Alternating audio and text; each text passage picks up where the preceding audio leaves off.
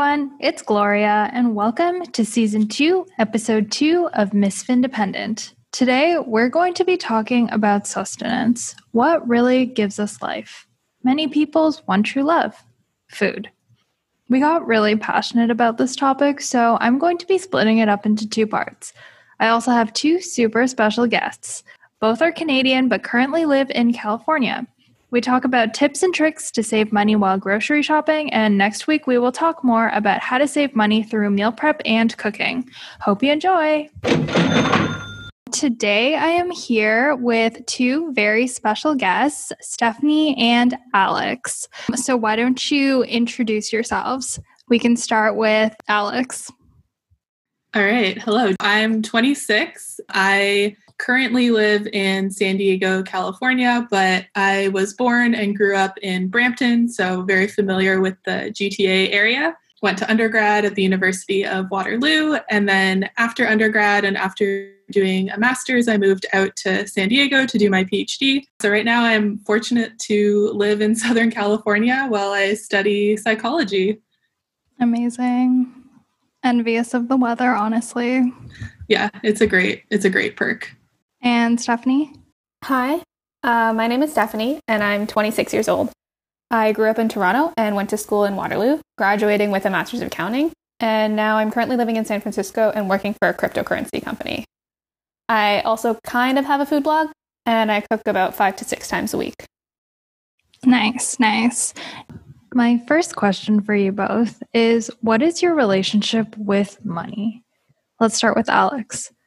Yeah, so I grew up in a home where budgeting was definitely something that was emphasized and money was talked about a lot because it wasn't like there was a lot of money to go around. My parents are the kind of people who would never purchase a car unless they paid in cash. We're really big about not having expansive amounts of debt.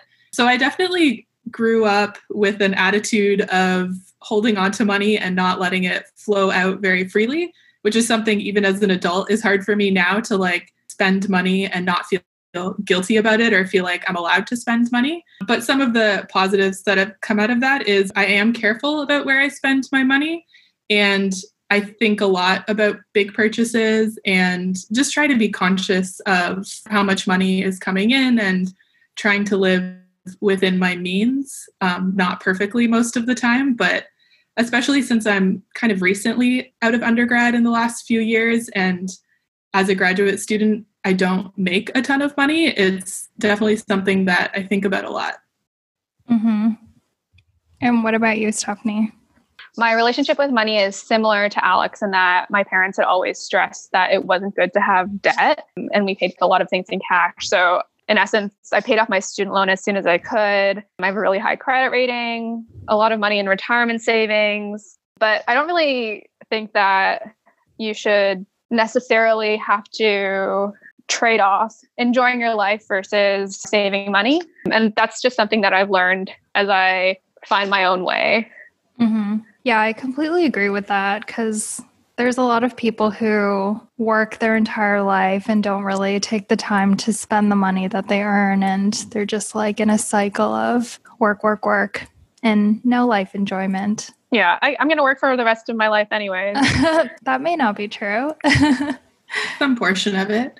Yeah, I think that's one of the really hard things about being a young adult coming out of university is suddenly you have this income and you have to figure out how much to hold on to and what's a reasonable amount to spend, and like finding the balance between being comfortable spending money on things because otherwise life is not going to be enjoyable if you don't spend any money is definitely a challenging thing to figure out. Totally. And I could have all this money when I retire, but what good is it if I didn't spend it when I had the energy to? Yeah. Exactly. My next question for you both is, do you budget? And if so, how detailed is your budget? I do budget loosely. Budgeting is something that's been a little bit new to me and has partially been because of the pandemic that happened this year. I think maybe this is other people feel the same way, but it really made me think about my money a little bit more consciously and think about how much money was coming in and how much money was going out. and whether I was reasonably living within my means. And so I budget in the sense that I track all of the money that I spend, and I have kind of strict, but not really strict amounts that I put on different categories of spending. So like for food spending, I have a certain dollar amount that I say like reasonably, this is an amount that I don't want to go over. And then for me, it's kind of about being conscious of how much money I'm spending within that category. And part of that is just tracking everything that I spend. True. Interesting. Steph, what about you? I definitely don't budget, not in the traditional sense. I think I have an awareness of how much money is coming in, how much money is going out every month. I have monthly and annual savings goals, and I know generally how much I spend on food. It's not like I'm frivolous anyways, so I don't think that it's required for me. Like at the beginning of the year, I was like, wow, I'm going to start tracking my money in an Excel spreadsheet. And then it just got too tedious for me. What works for me is just being generally aware rather than knowing the specifics. I think part of why I started doing it that way is I really wasn't aware of how much I was spending on food. And I was going out to eat a lot and getting takeout a lot. I'm not somebody who cooks very much, so I was definitely probably spending more than I was taking in on food, or like reasonably how much I should. So while it's kind of like budgeting, it was a way for me to develop an awareness of how much money I was actually spending. Yeah, I was going to say the same thing. My former self really thought she was real frugal, but had no idea where my expenses were actually going. And at the end of the month, I'd see my credit card bill and I was like, wow, how did I spend so much money on restaurants and dining out? It was crazy. And I just realized that it was a lot of social situations. So this is all pre-COVID, obviously, but a lot of hanging out with friends or hanging out with colleagues after work. It would always be at a bar or restaurant. And those things would add up real quick because it's like $20 a night or $25, $30 a night, and happens a couple times a week. And then before you know it, you're in the hundreds. Yeah, even when you think that you know, like if somebody had asked me how much I was spending on food per month, I probably would have said a number that was wildly off because I just really didn't know how much I was spending. No, exactly. And it's crazy. But now I keep everything on one credit card. So that basically is how I track it, because I'm able to log into my bank account and then it has a pie chart on all of the different things that I'm spending on. So that's really helpful for me. Today's topic is how to save money on food. For a lot of people, food is one of their top categories of spending. So I thought it would be a good idea to share some tips and tricks on how to save money in the food category. Let's talk about groceries first. What are some tips that you have for saving money on groceries? My number one tip is go in with what you want in mind, or else you're just running with your head cut off. So typically, like I'll come up with 2 to 3 dishes that I want to make during the week, and that's what I'll shop for. In addition to that, there are like staple products that I have. So like eggs, milk, carrots, broccoli, that kind of stuff that I kind of look ahead to see what kinds of grocery stores have those things on sale. I think one thing that I wish I did a little bit more, but is helpful, is taking stock of what I currently have before I go to the grocery store. So sometimes I'll go and I'll buy certain staples, like I'll buy more pasta because I think that I need it. And that's something I eat a lot. So might as well keep stocking up. But then I look in my cupboard and I have enough probably to last me like 2 weeks into the future. I find it helpful to also sometimes take stock of what I have at home, and then that can also be helpful to like combine with new ingredients and plan out different meals to make during the week as well. Yeah, I completely agree with that. Sometimes I just like have so much stuff of like, I don't know, beans at home, but then I still go out and buy a can of beans. But I realize now that dried beans are so much more worth it than canned beans. Wait, why is that? Because you can get a huge bag of dried beans for like a fraction of the price. For example, I bought a 1.3 kilogram bag of dried chickpeas for, I think it was $3. And usually one can of chickpeas is $1. Can sizes are about 400 grams or 15 ounces. It yields about 250 grams. of beans once drained. But you have to soak them, right? Yeah, you have to soak them. It's a little bit less convenient, but if you have the foresight. Or the pressure cooker. Yeah, I was going to say buying dried beans sounds intimidating. Like to have a giant bag of beans, because I wouldn't know what to do with them. I would get it home and it would again sit in my cupboard for weeks as I thought about how to possibly cook these beans. But that's good to know. I had no idea they were so cheap. Yeah, it's so much cheaper. Another thing that I really like to do is price match. So I usually shop at No Frills or Loblaws, and you're able to price match there. So I have this app on my phone that has all of the local flyers, and then I'm able to go through them and see what's on sale and what I need, and then go to my one grocery store and buy everything there. Can I ask you guys how frequently you go to the grocery store? Mostly because I go to the grocery store definitely more than once a week, especially now that I work from home. But I find it sometimes helpful for me to save money on food, because if there's an evening where I'm feeling like I don't have anything at home that I feel like cooking, or I'm just like not excited about what I have, sometimes instead of going out and getting takeout, I'll go out to the grocery store and try and make it kind of like a fun activity where I go and buy specific foods so I can still cook dinner that night, but it's different and exciting and probably saves me a little bit of money instead of going out to get takeout. But that's not always the easiest thing for people to go grocery shopping multiple times a week or just pop out to the grocery store at any time. But I'm curious. I probably go grocery shopping like 4 times a week. Really? I love grocery shopping so much. I think that grocery shopping is probably my favorite non-hobby hobby. There's so many different kinds of grocery stores, right? Like you have Asian grocery stores, and then a Safeway is so different from a Whole Foods, which is a whole other story from Trader Joe's. So you could go to like many different grocery stores on any different day. That's so interesting to me. I am the complete opposite of that. So I used to grocery shop once a week, and now I've stretched it to once every 2 weeks because I'm avoiding like going out. Maybe 3 or 4 times is a bit of an over-exaggeration. that makes sense though, Steph, because you do cook a lot. I do cook a lot. Well, if you break it down in terms of money, I spend probably like $80 to $100 in one big grocery shop every 2 weeks.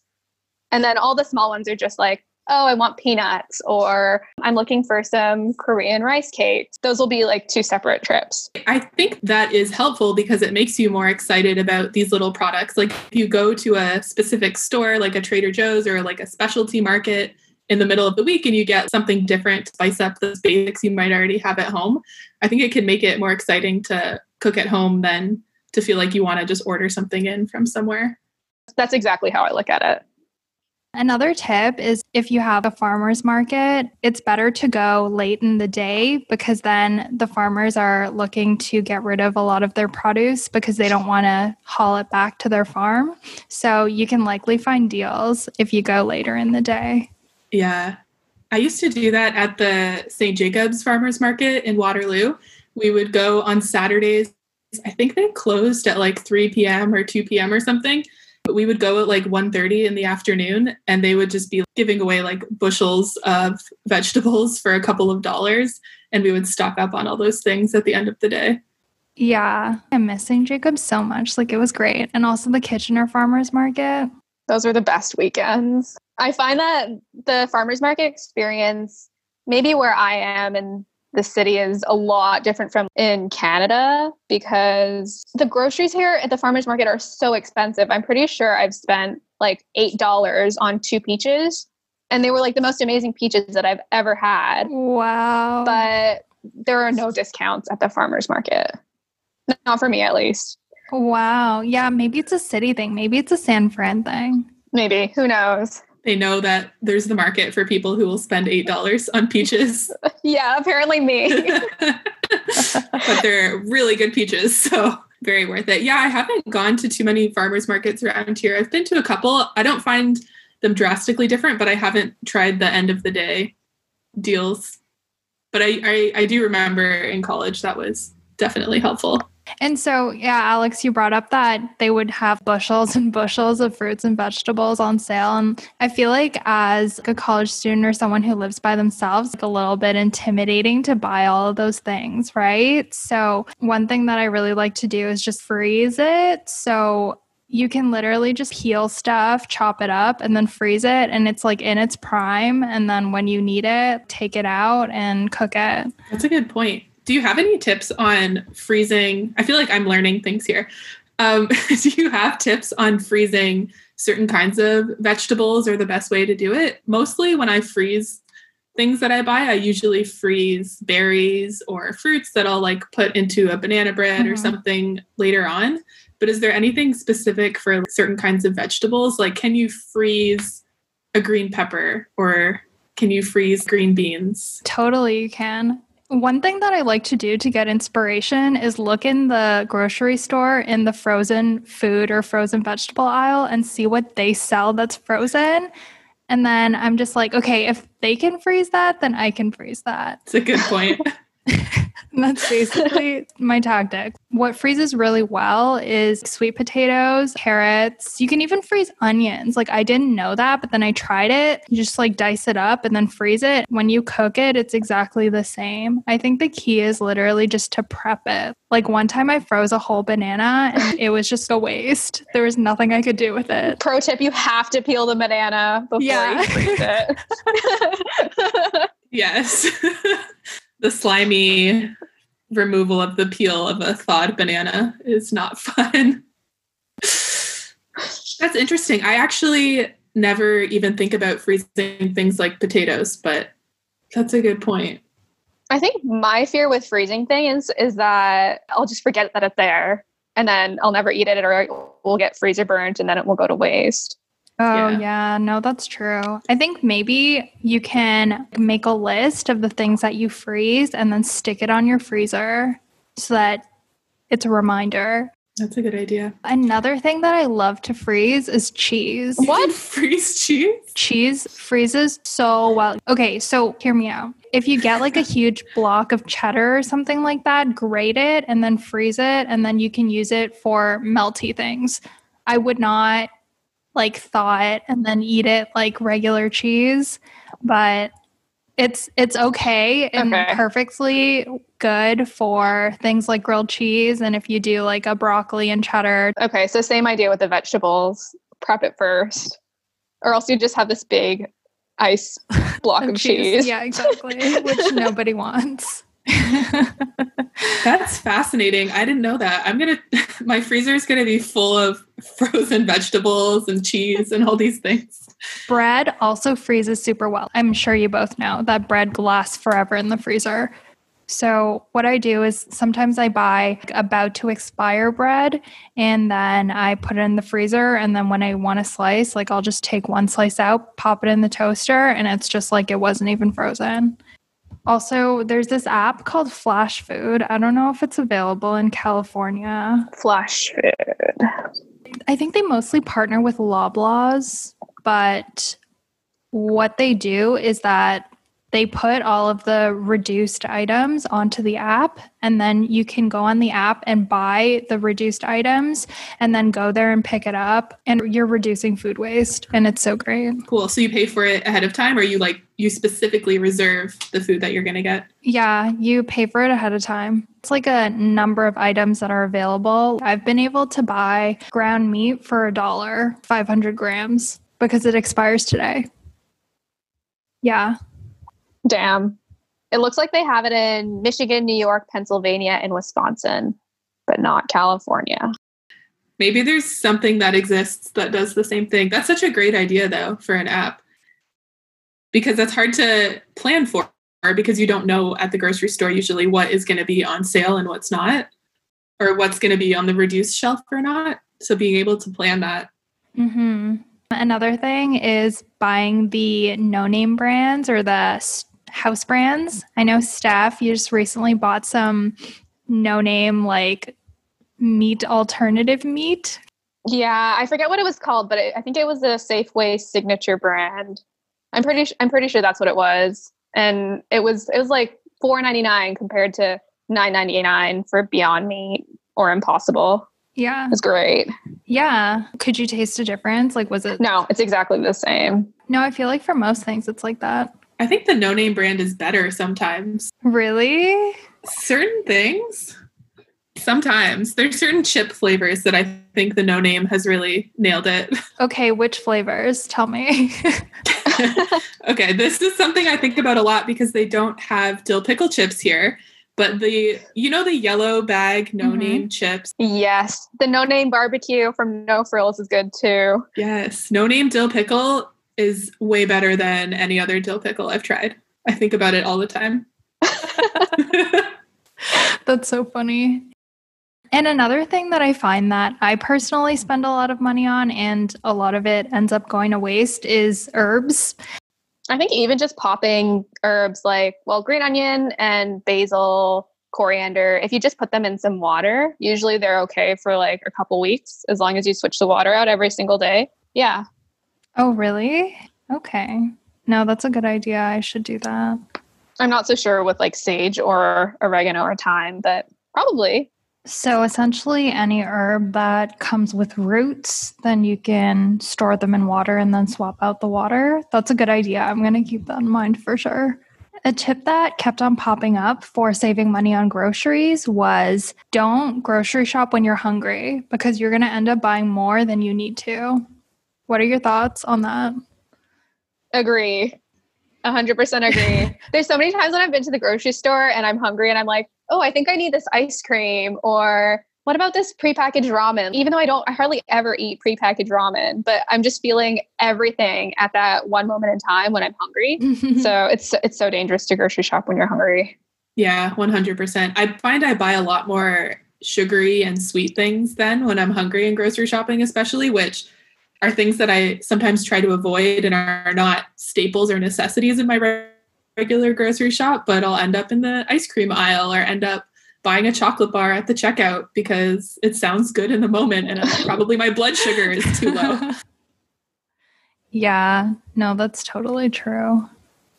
Steph, what's been a key takeaway for you?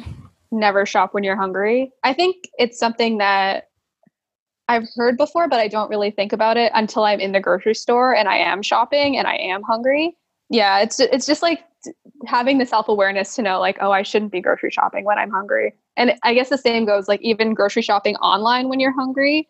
If I just like have a snack, of course I said I don't love snacking, but if I just have a snack and then grocery shop, then I feel like maybe I will be less impulsive with my purchases. Totally. Okay, so that brings us to the end of our show today. If people want to find you on the internet, where can they find you? I will endorse Steph's Instagram page for food inspiration. Yeah, follow me for sometimes recipes and cute pictures of food. Awesome. You can find Steph at Steph with 2 H's _Lau on Instagram. Well, Steph and Alex, thank you so much for joining me today. I really appreciate it. Thanks for having us. Yeah, thanks for having us. This was fun.